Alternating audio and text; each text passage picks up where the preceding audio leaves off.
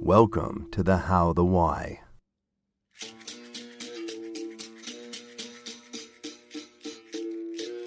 With John Barrett Ingalls. Exploring and celebrating the creative process and the creative purpose of authors, editors, artists, and publishers that make up and inspire the 1888 family. 1888 serves as a regional catalyst for the preservation, presentation, and promotion of cultural heritage and literary arts. Let's get creative.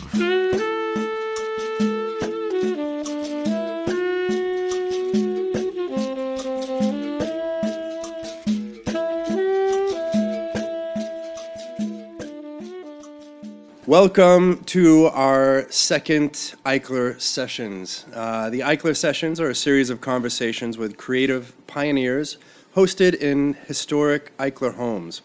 During the early 1950s, the award-winning home builder Joseph Eichler influenced the face of American architecture by developing distinctive residential subdivisions of mid-century modern-style tract housing.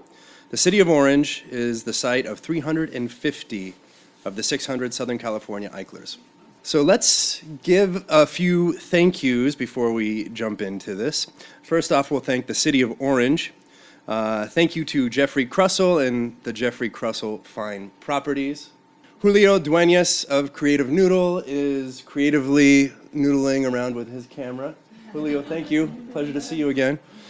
Will D. and his team from Provisions Market. I hope everybody's enjoying all the wonderful food and pickled veggies and pumpkin soup shots. It's all wonderful.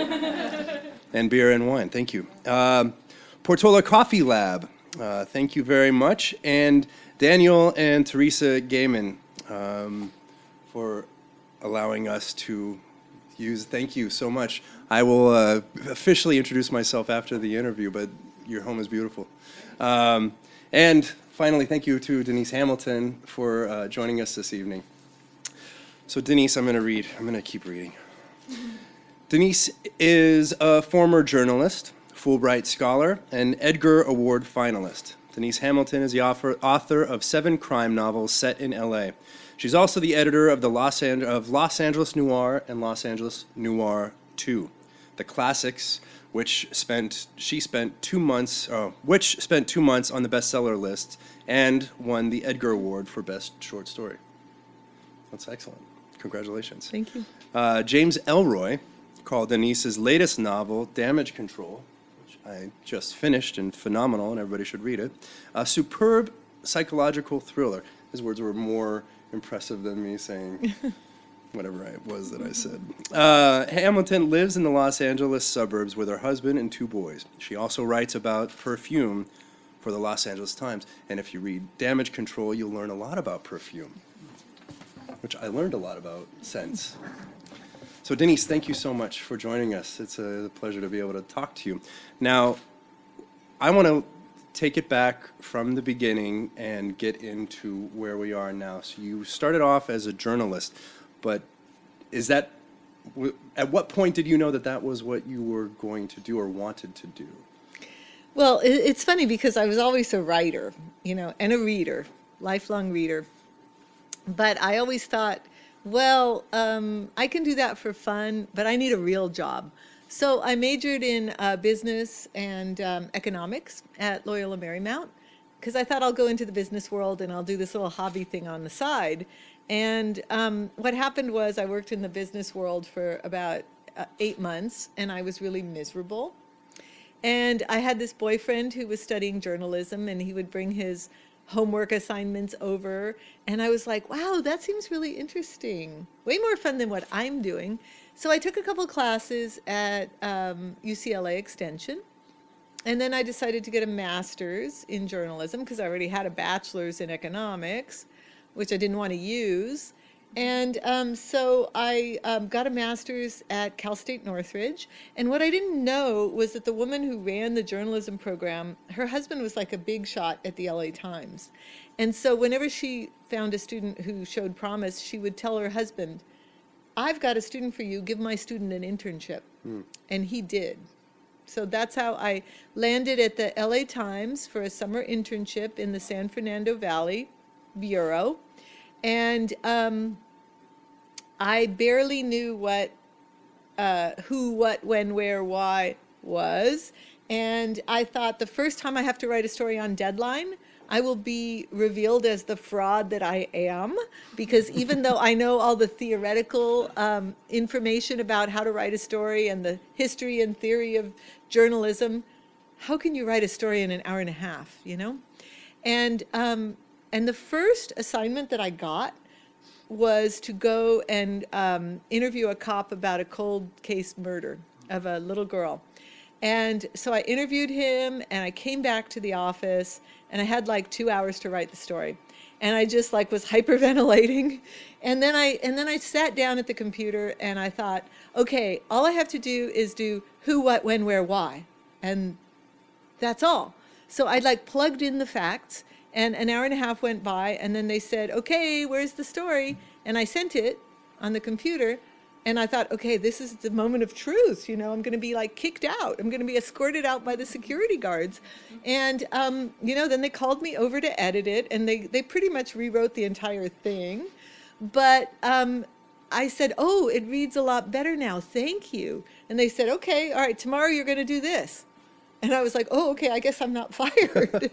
And so I really did learn on the job. I saw it as an apprenticeship. And I was like the summer intern who never left. Eventually, after a couple of years, they hired me permanently. Now, you were telling me about some of the stories that you were telling me about, the one in Orange County. Would you mind telling everybody about? Oh, sure, yeah. You know, at that point, I thought I died and went to heaven, because the idea that I could like go and interview people and ask them anything, and they would answer me because I had the little press pass from the LA Times. I mean, I could have said to them, how often do you have sex with your wife? And they probably, you know, would have told me. I mean, it was like the you know, the golden, you know, e-ticket. And so every day I'd go to the office, and it was like a new short story unfolding, and it was a new part of LA. They'd say, okay, today you're going to interview a billionaire in Malibu, or today you're going to go interview homeless Latino transvestites living in the LA River. Wow.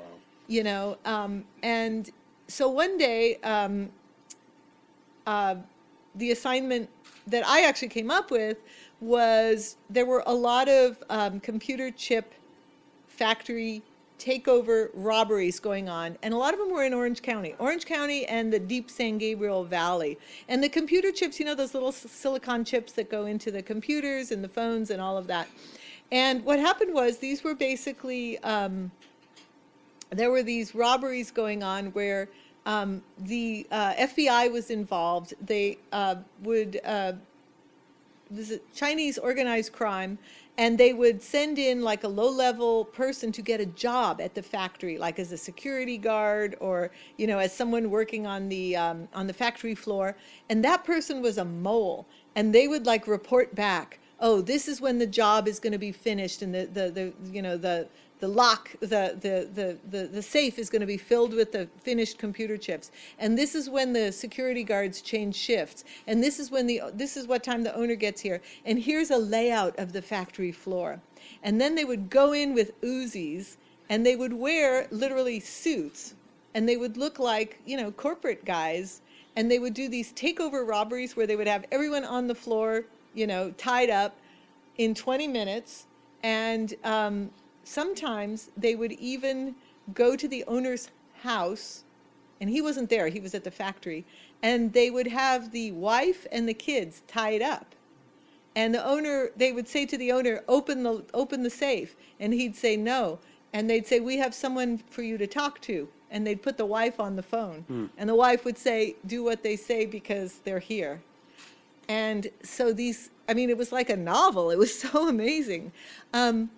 So I needed to like get access to some of the criminals who were doing this.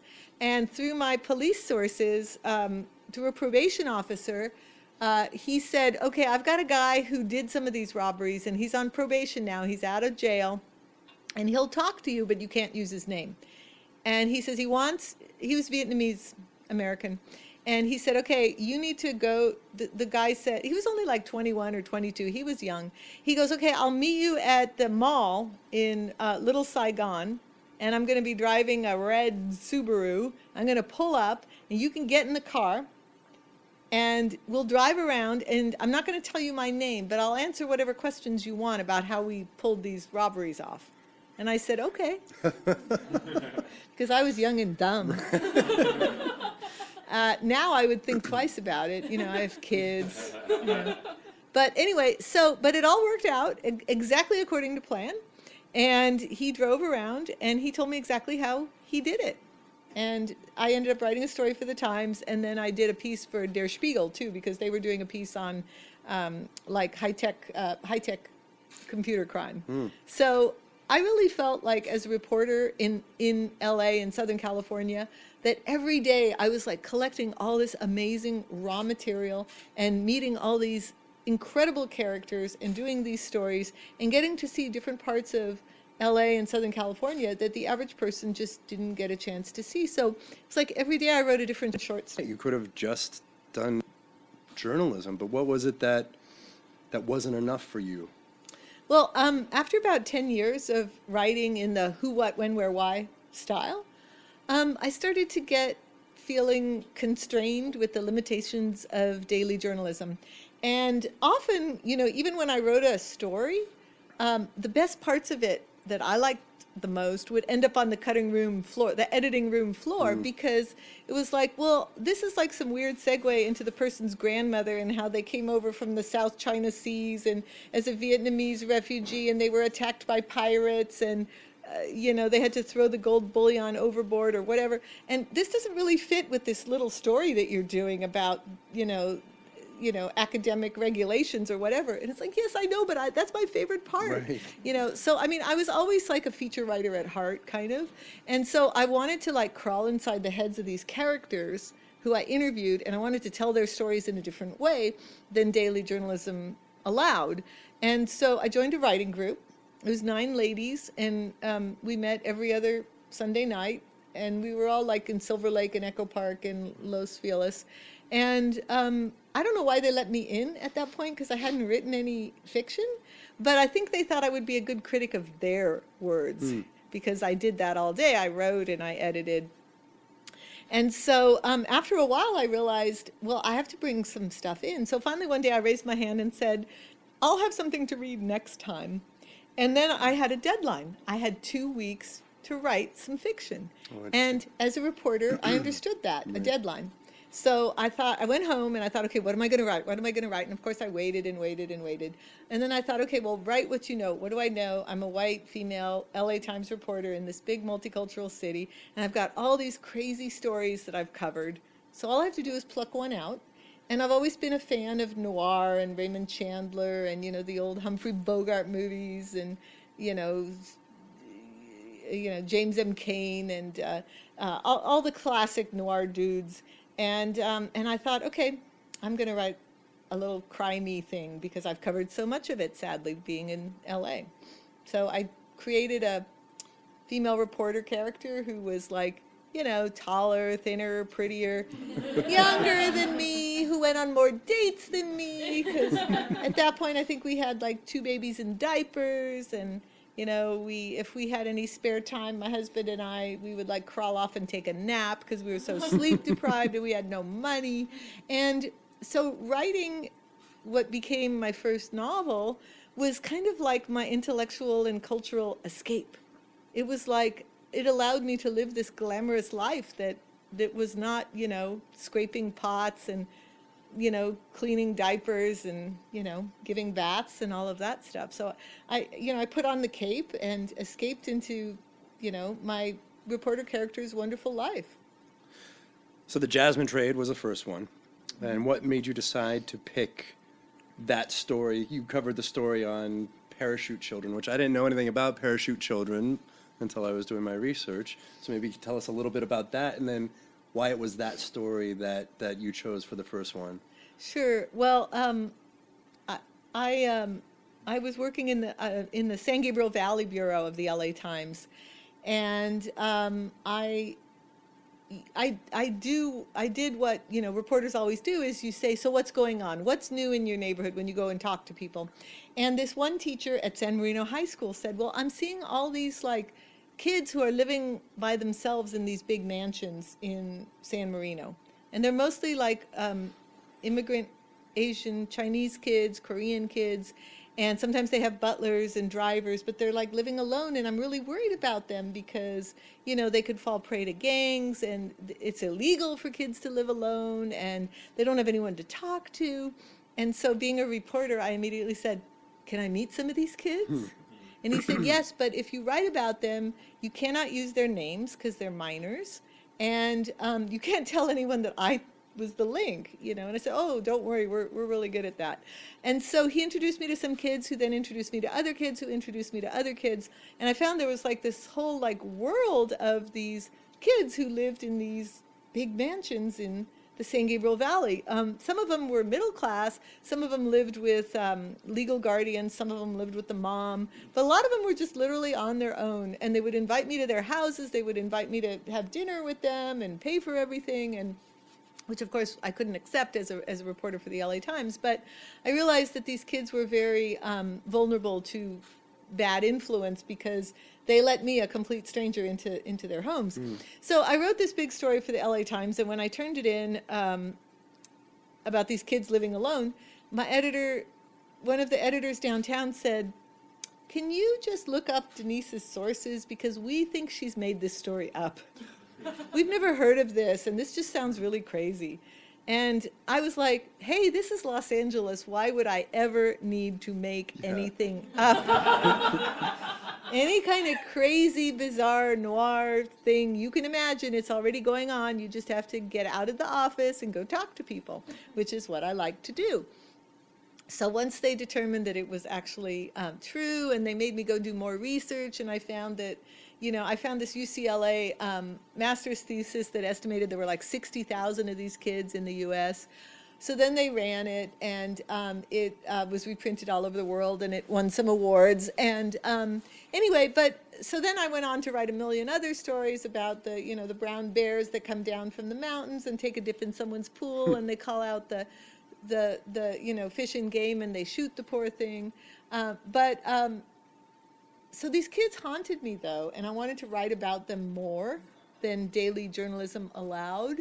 So I decided that I would kill one of them in a book. Sure. And so the Jasmine trade starts with this teenage girl who's found slumped in her Lexus in one of these big malls out in on Del Mar and Valley Boulevard in the San Gabriel Valley.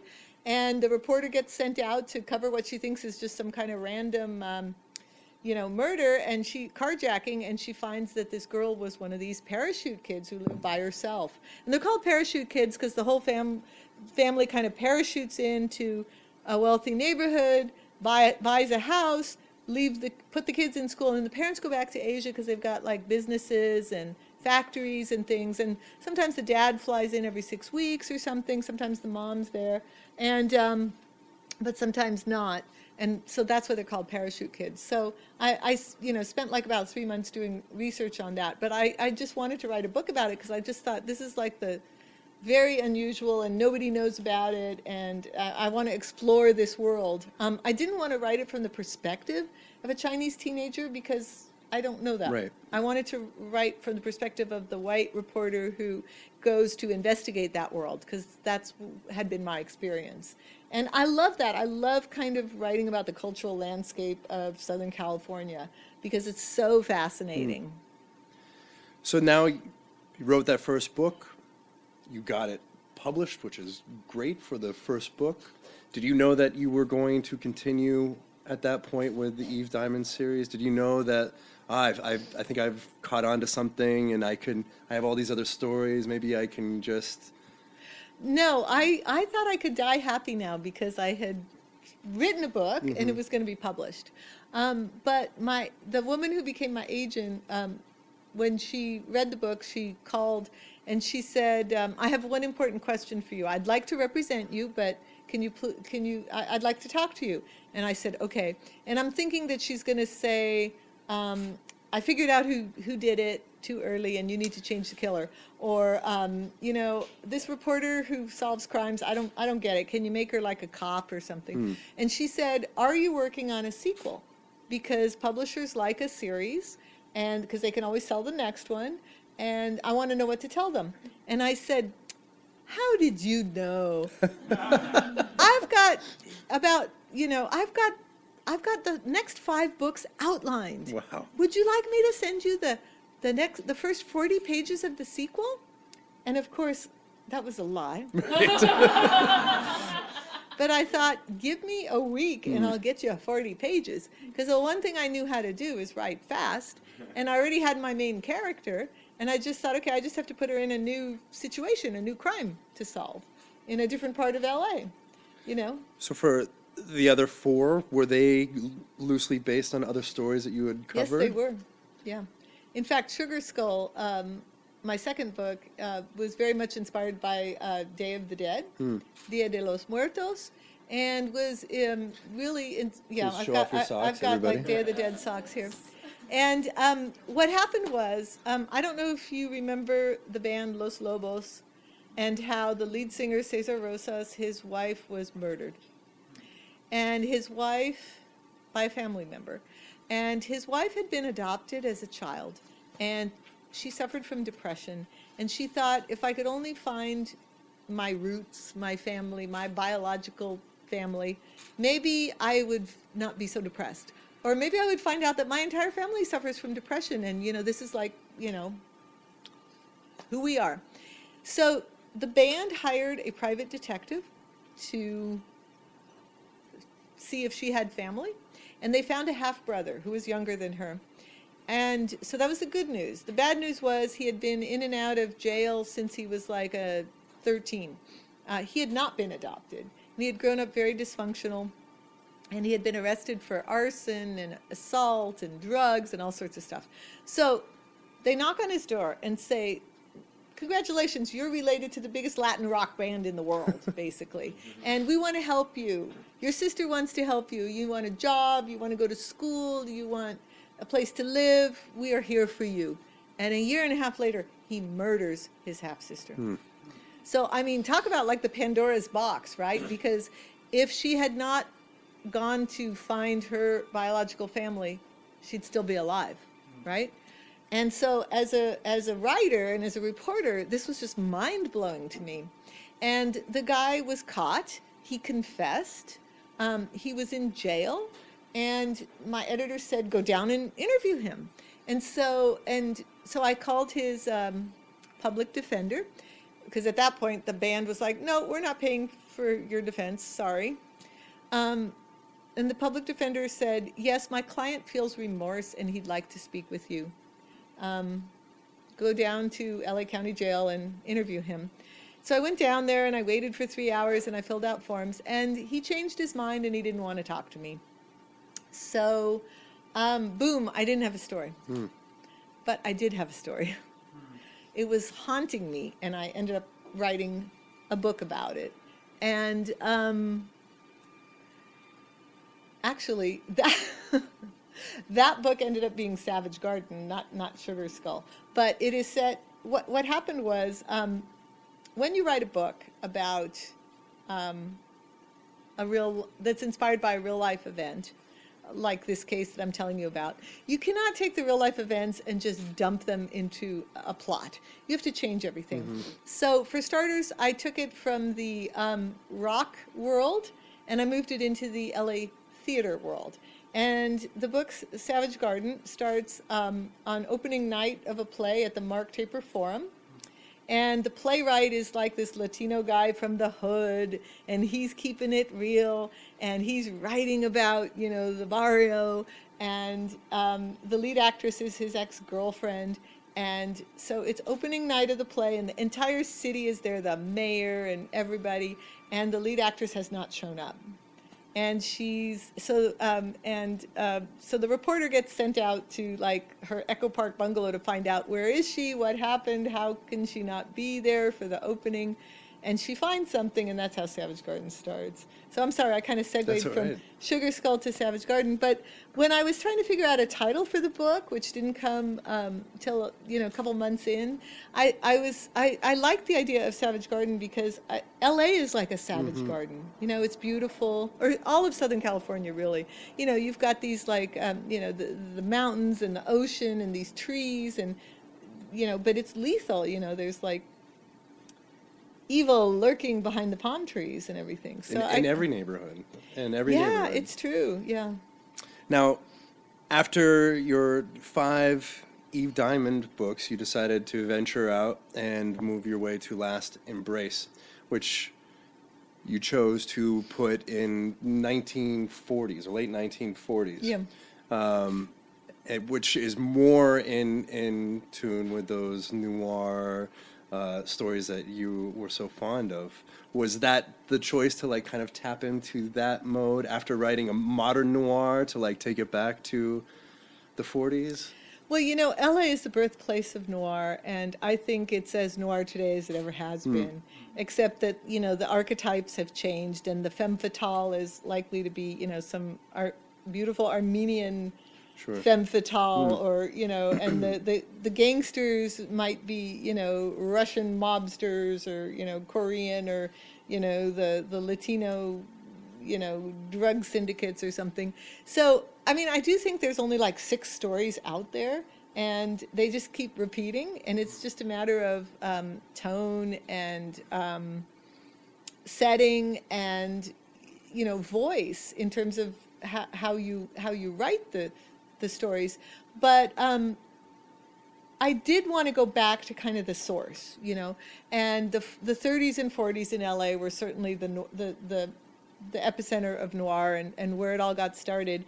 And but I didn't want to write like a Black Dahlia kind of thing, because the Black Dahlia has been done so much. I didn't want to fictionalize the Black Dahlia. But in my research, I found that there was this other woman who disappeared 2 years after the Black Dahlia.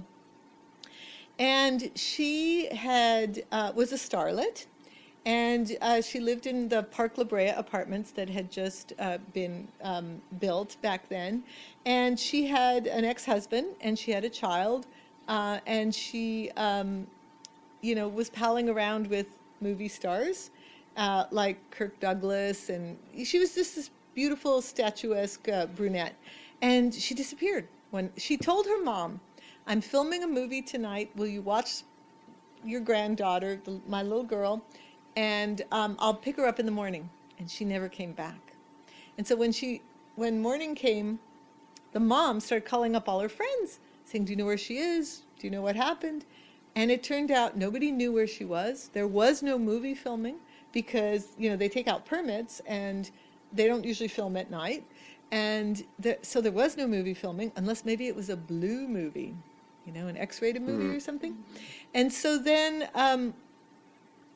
so she called the police and said, something's wrong. I know it. I'm her mom. I can sense it. And the police were like, "Oh yeah, call us in 48 hours. She's a starlet. She's probably, shacked up with a producer somewhere." And then the police found her purse in Griffith Park.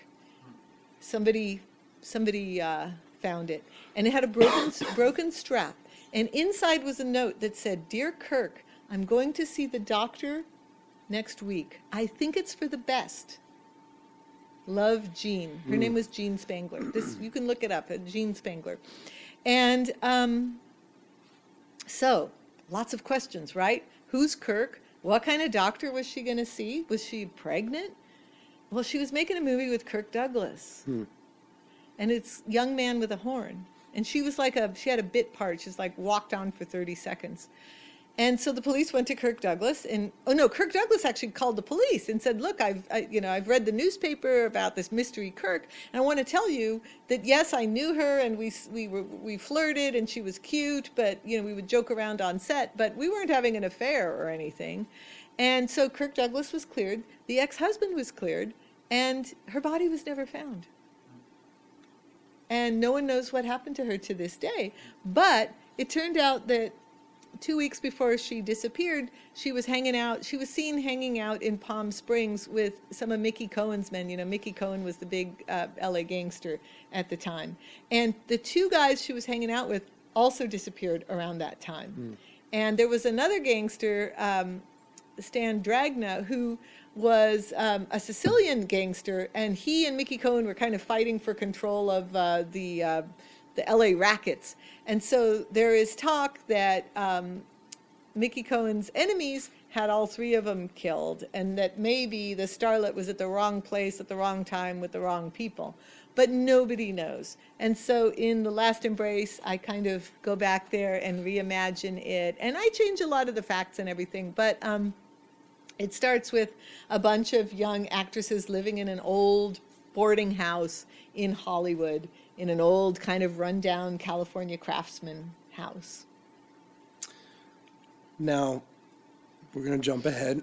Tell us a little bit about surf noir, this term. Yeah, so, you know, I grew up in the Valley, and like many people in the Valley, I went to the beach a lot because the Valley gets to be like 115 in the summer.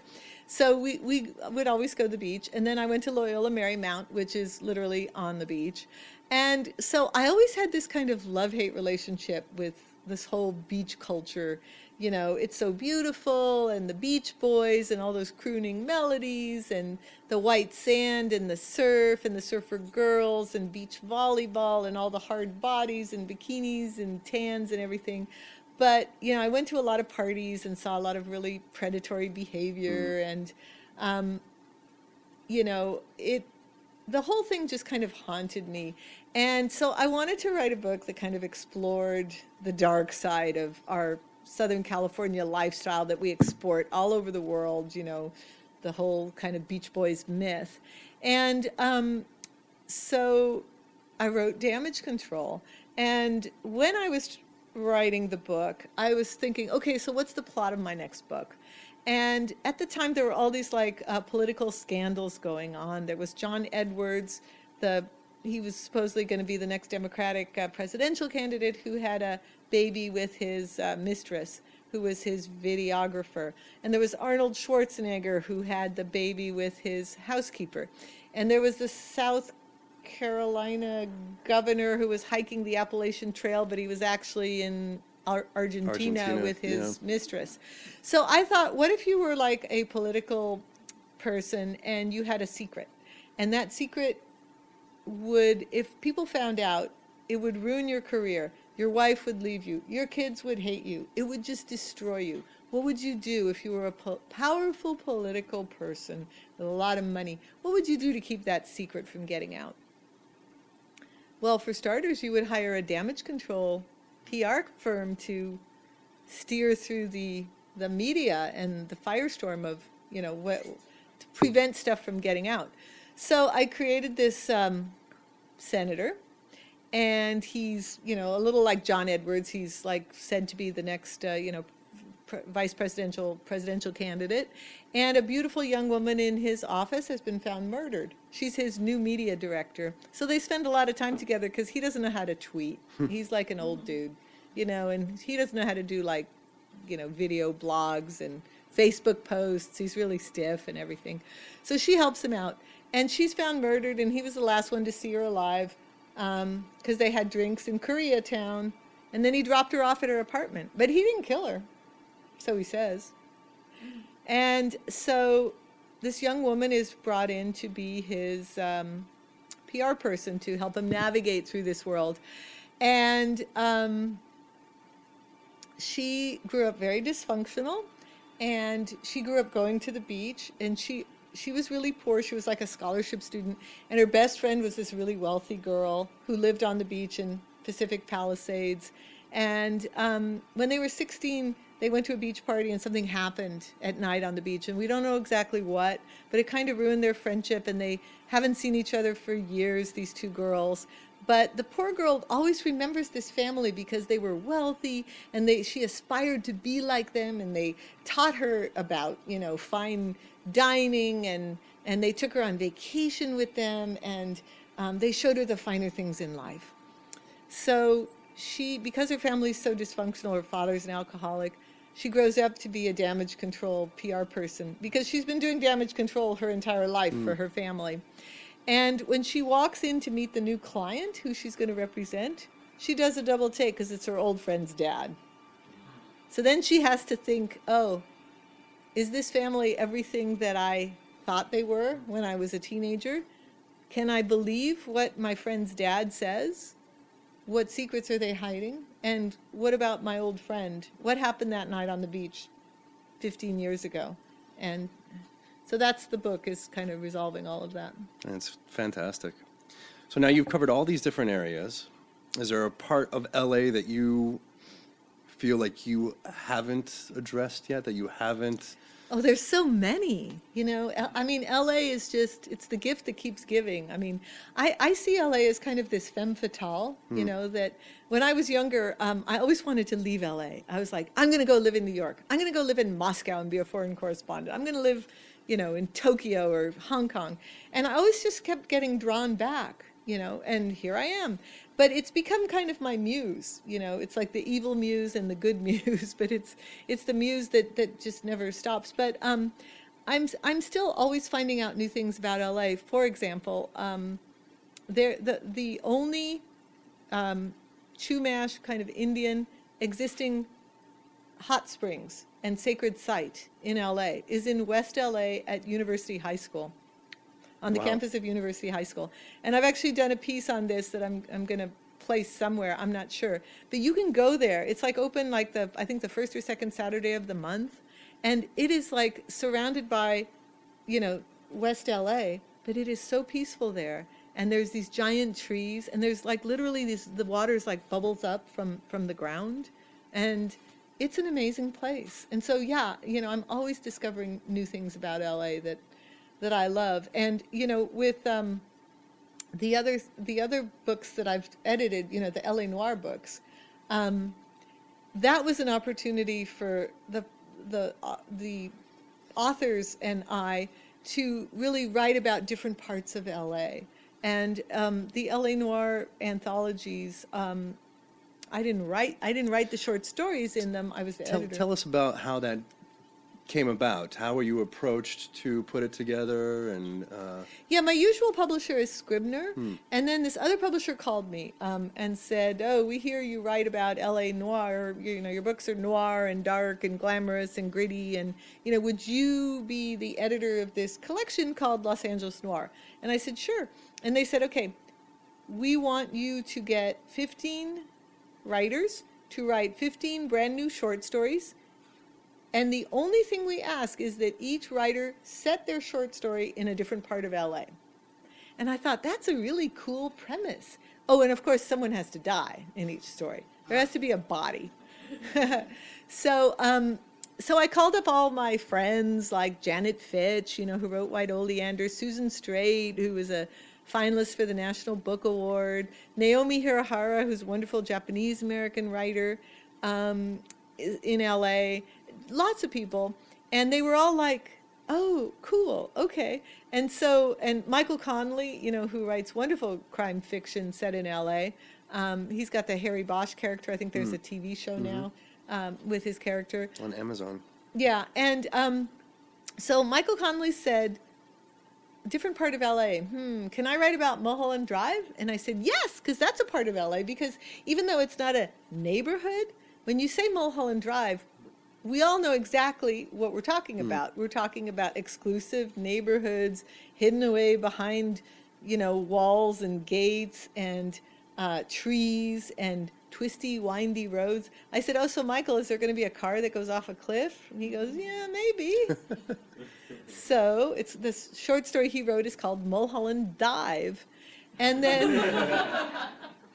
and then another author wanted to set a short story in the LA River. And I said, yes, because of course the LA River is its own ecosystem and symbolic kind of part of LA that's like paved over in concrete and tamed and yet weird, truly weird. And many different parts of it too. And then someone said, how about the City of Commerce? I said, you just want to go gamble in the casinos. He said, don't tell my wife. So what was really cool about it was it did take you into neighborhoods that aren't really neighborhoods. Commerce is, but LA River, Mulholland Drive. But they occupy like symbolic space, psychological space in our heads. And we know exactly what that means, LA River, Mulholland Drive. And so it is really a travel log through the different neighborhoods of LA. And so that was the one that won the Edgar Allan Poe Award. And I'm so proud of it. I wrote a short story too that is set mainly in the gravel pits of Irwindale. Good place to dump a body. Sure. And now part two. Part two How did that come was about? the classics. And so the publisher called me and he said, okay, so now we have a new proposition for you. We want you to do L.A. Noire 2, the classics. And you don't have to do any work. All you have to do is give us a list of 15 short stories and 15 authors. Go back in time as far as you can in the history of L.A. literature. And just give us a list, and we will go to the estates of Raymond Chandler and Ross MacDonald and whoever you choose, and we will get the rights from the estate. And of course they tricked me because being a kind of OCD person, I couldn't just like bang out a list. I had to read every short story set in LA that involved a crime and research going back as far in time as I could. And so I thought, wouldn't it be cool to find some stories set during the mission times? Like the 1800s, 1700s or 1800s or something, with like a padre who gets involved with an Indian maiden, a Chumash maiden, and then is murdered in his bed by some, I just thought, wow, that could be really cool, and that could be like really early California noir. Well, no, it doesn't exist. So you all can go write it, because noir is really an urban phenomenon from the 20s and 30s. And it came about because of the urbanization, prohibition, which everybody became gangsters, right? The Kennedys, that's how they made their fortune, right? Smuggling in booze from Canada and Mexico. And everybody wanted to drink, so everybody went to speakeasies. So everybody was a criminal, right? Because you drank and you could get arrested for it. And so it created huge corruption with the police. So all of a sudden the police was corrupt, and then of course the Great Depression, where everything crashed. You couldn't count on the government. No one was going to bail you out. It was this kind of alienation, and the government wasn't going to help. The police were crooked. Prohibition, the Great Depression, urbanization, and it just created the perfect kind of cauldron for noir to thrive, especially with the corruption, political corruption and everything. So the earliest that I could find in Los Angeles was James M. Cain had a really good story about a hobo riding the rails into the San Fernando train station in the early 30s. And there were several other short stories that I found set during the Great Depression and Prohibition. Now, the other weird thing about Los Angeles, when you think about it during that time, was it wasn't the LA we know today. And writers tended to live in Hollywood or downtown or that kind of Pasadena, that area.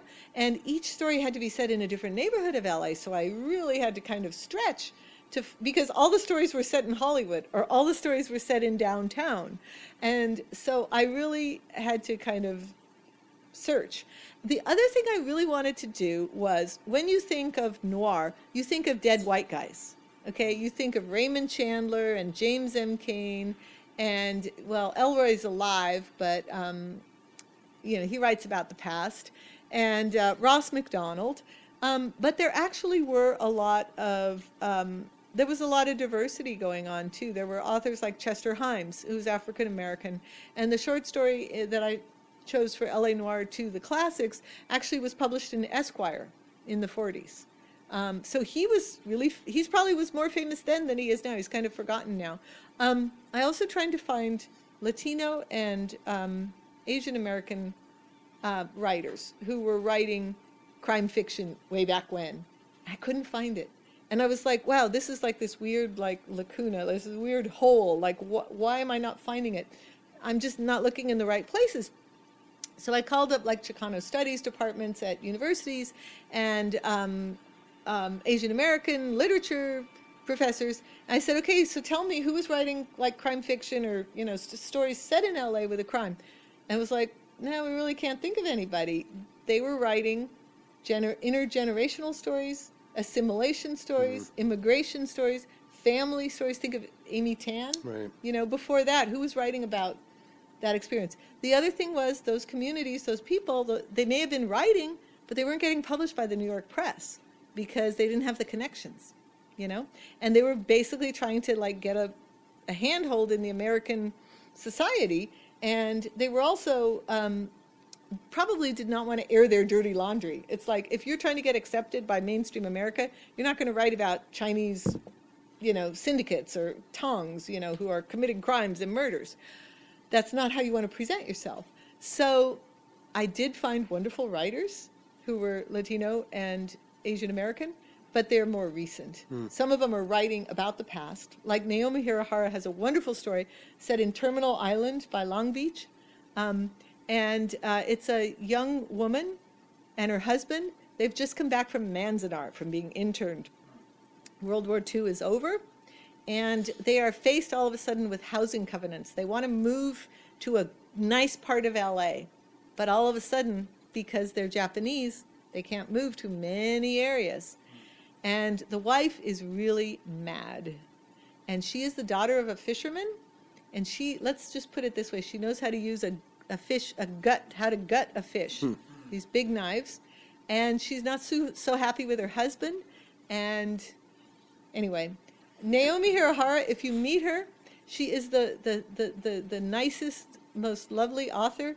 And you look at her and go, how could you write that really dark story? You know, because also a lot of her novels are kind of they're not so dark. But boy, she really like brought home the noir for for LA noir and for stories set in the 40s and early 50s. So, you know, I was also really happy to find women who were writing crime fiction and noir in the 40s and 50s. And one of there was this story that was set in Santa Monica during World War II. And I forgot about this, but the entire coast was blacked out because we thought the Japanese were going to invade, right? And so these stories that were written at the time, they're not trying to make this point, but they're just writing about events as they're happening. And so, yeah, it's like the coast is blacked out. Perfect for crime, right? To happen with the coast is blacked out. And so there was this woman named Lee Brackett who wrote this short story in LA Noir too. And it's set in Mar Vista and Santa Monica. And Lee Brackett was a really interesting character because she was a very well-known writer. She wrote for a lot of the crime magazines of the time. There were a lot of magazines that people read, like The Thrilling Detective and Black Mask. But she would just send her stories in, and because her name was spelled Lee, L-E-I-G-H, it's gender neutral. So they just assumed she was a man, because it was thought at the time that women could not write crime fiction and noir dark stuff because our delicate ladylike minds did not go there, right? We couldn't write about crime and graft and corruption and murder. And so Howard Hawks was a big fan of Lee Brackett's short stories. So he told his secretary, get me that guy Lee Brackett in here. I want him to write the screenplay to one of the Raymond Chandler books. And so a few weeks later, in walks this young, tall, statuesque brunette who shakes Howard Hawks' hand and says, hi, Howard, I'm Lee Brackett. And he almost fell out of his chair because he thought it was a man. But of course, she ended up writing the screenplay to one of Raymond Chandler's books. And then she wrote a lot more crime fiction, and she wrote science fiction. And when she was in her 60s, she got a call from George Lucas, who said, would you write the screenplay to The Empire Strikes Back? And so she actually has co-credit for The Empire Strikes Back. She was an amazing woman. She was a dame, and she succeeded in 2 genres back when women did not really pierce those worlds. Crime fiction, and what's the more dude-oriented genre than crime fiction? science fiction. And she lived to be in her 80s, and she was very successful. And someone should like write her biography because she's kind of forgotten. And if she was a guy, she would be as well known as Raymond Chandler. So that's my little spiel on L.A. Noire and bringing back forgotten writers who lived and worked here. Well, I wanted to thank you, Denise, for taking the time to come and talk with us. And thank you, everybody, for joining us this evening. Also, thank you again, Jeffrey Krussel, and thank you to Danielle and Teresa Gaiman for opening up your house to us. Thank you, Beautiful everybody. house. This has been The How, the Why by 1888. I'm John Barrett Ingalls. The show is produced by Kevin Stanek and yours truly, with production assistance by Sarah Becker. The music is Meilua by Bossa Zuzu.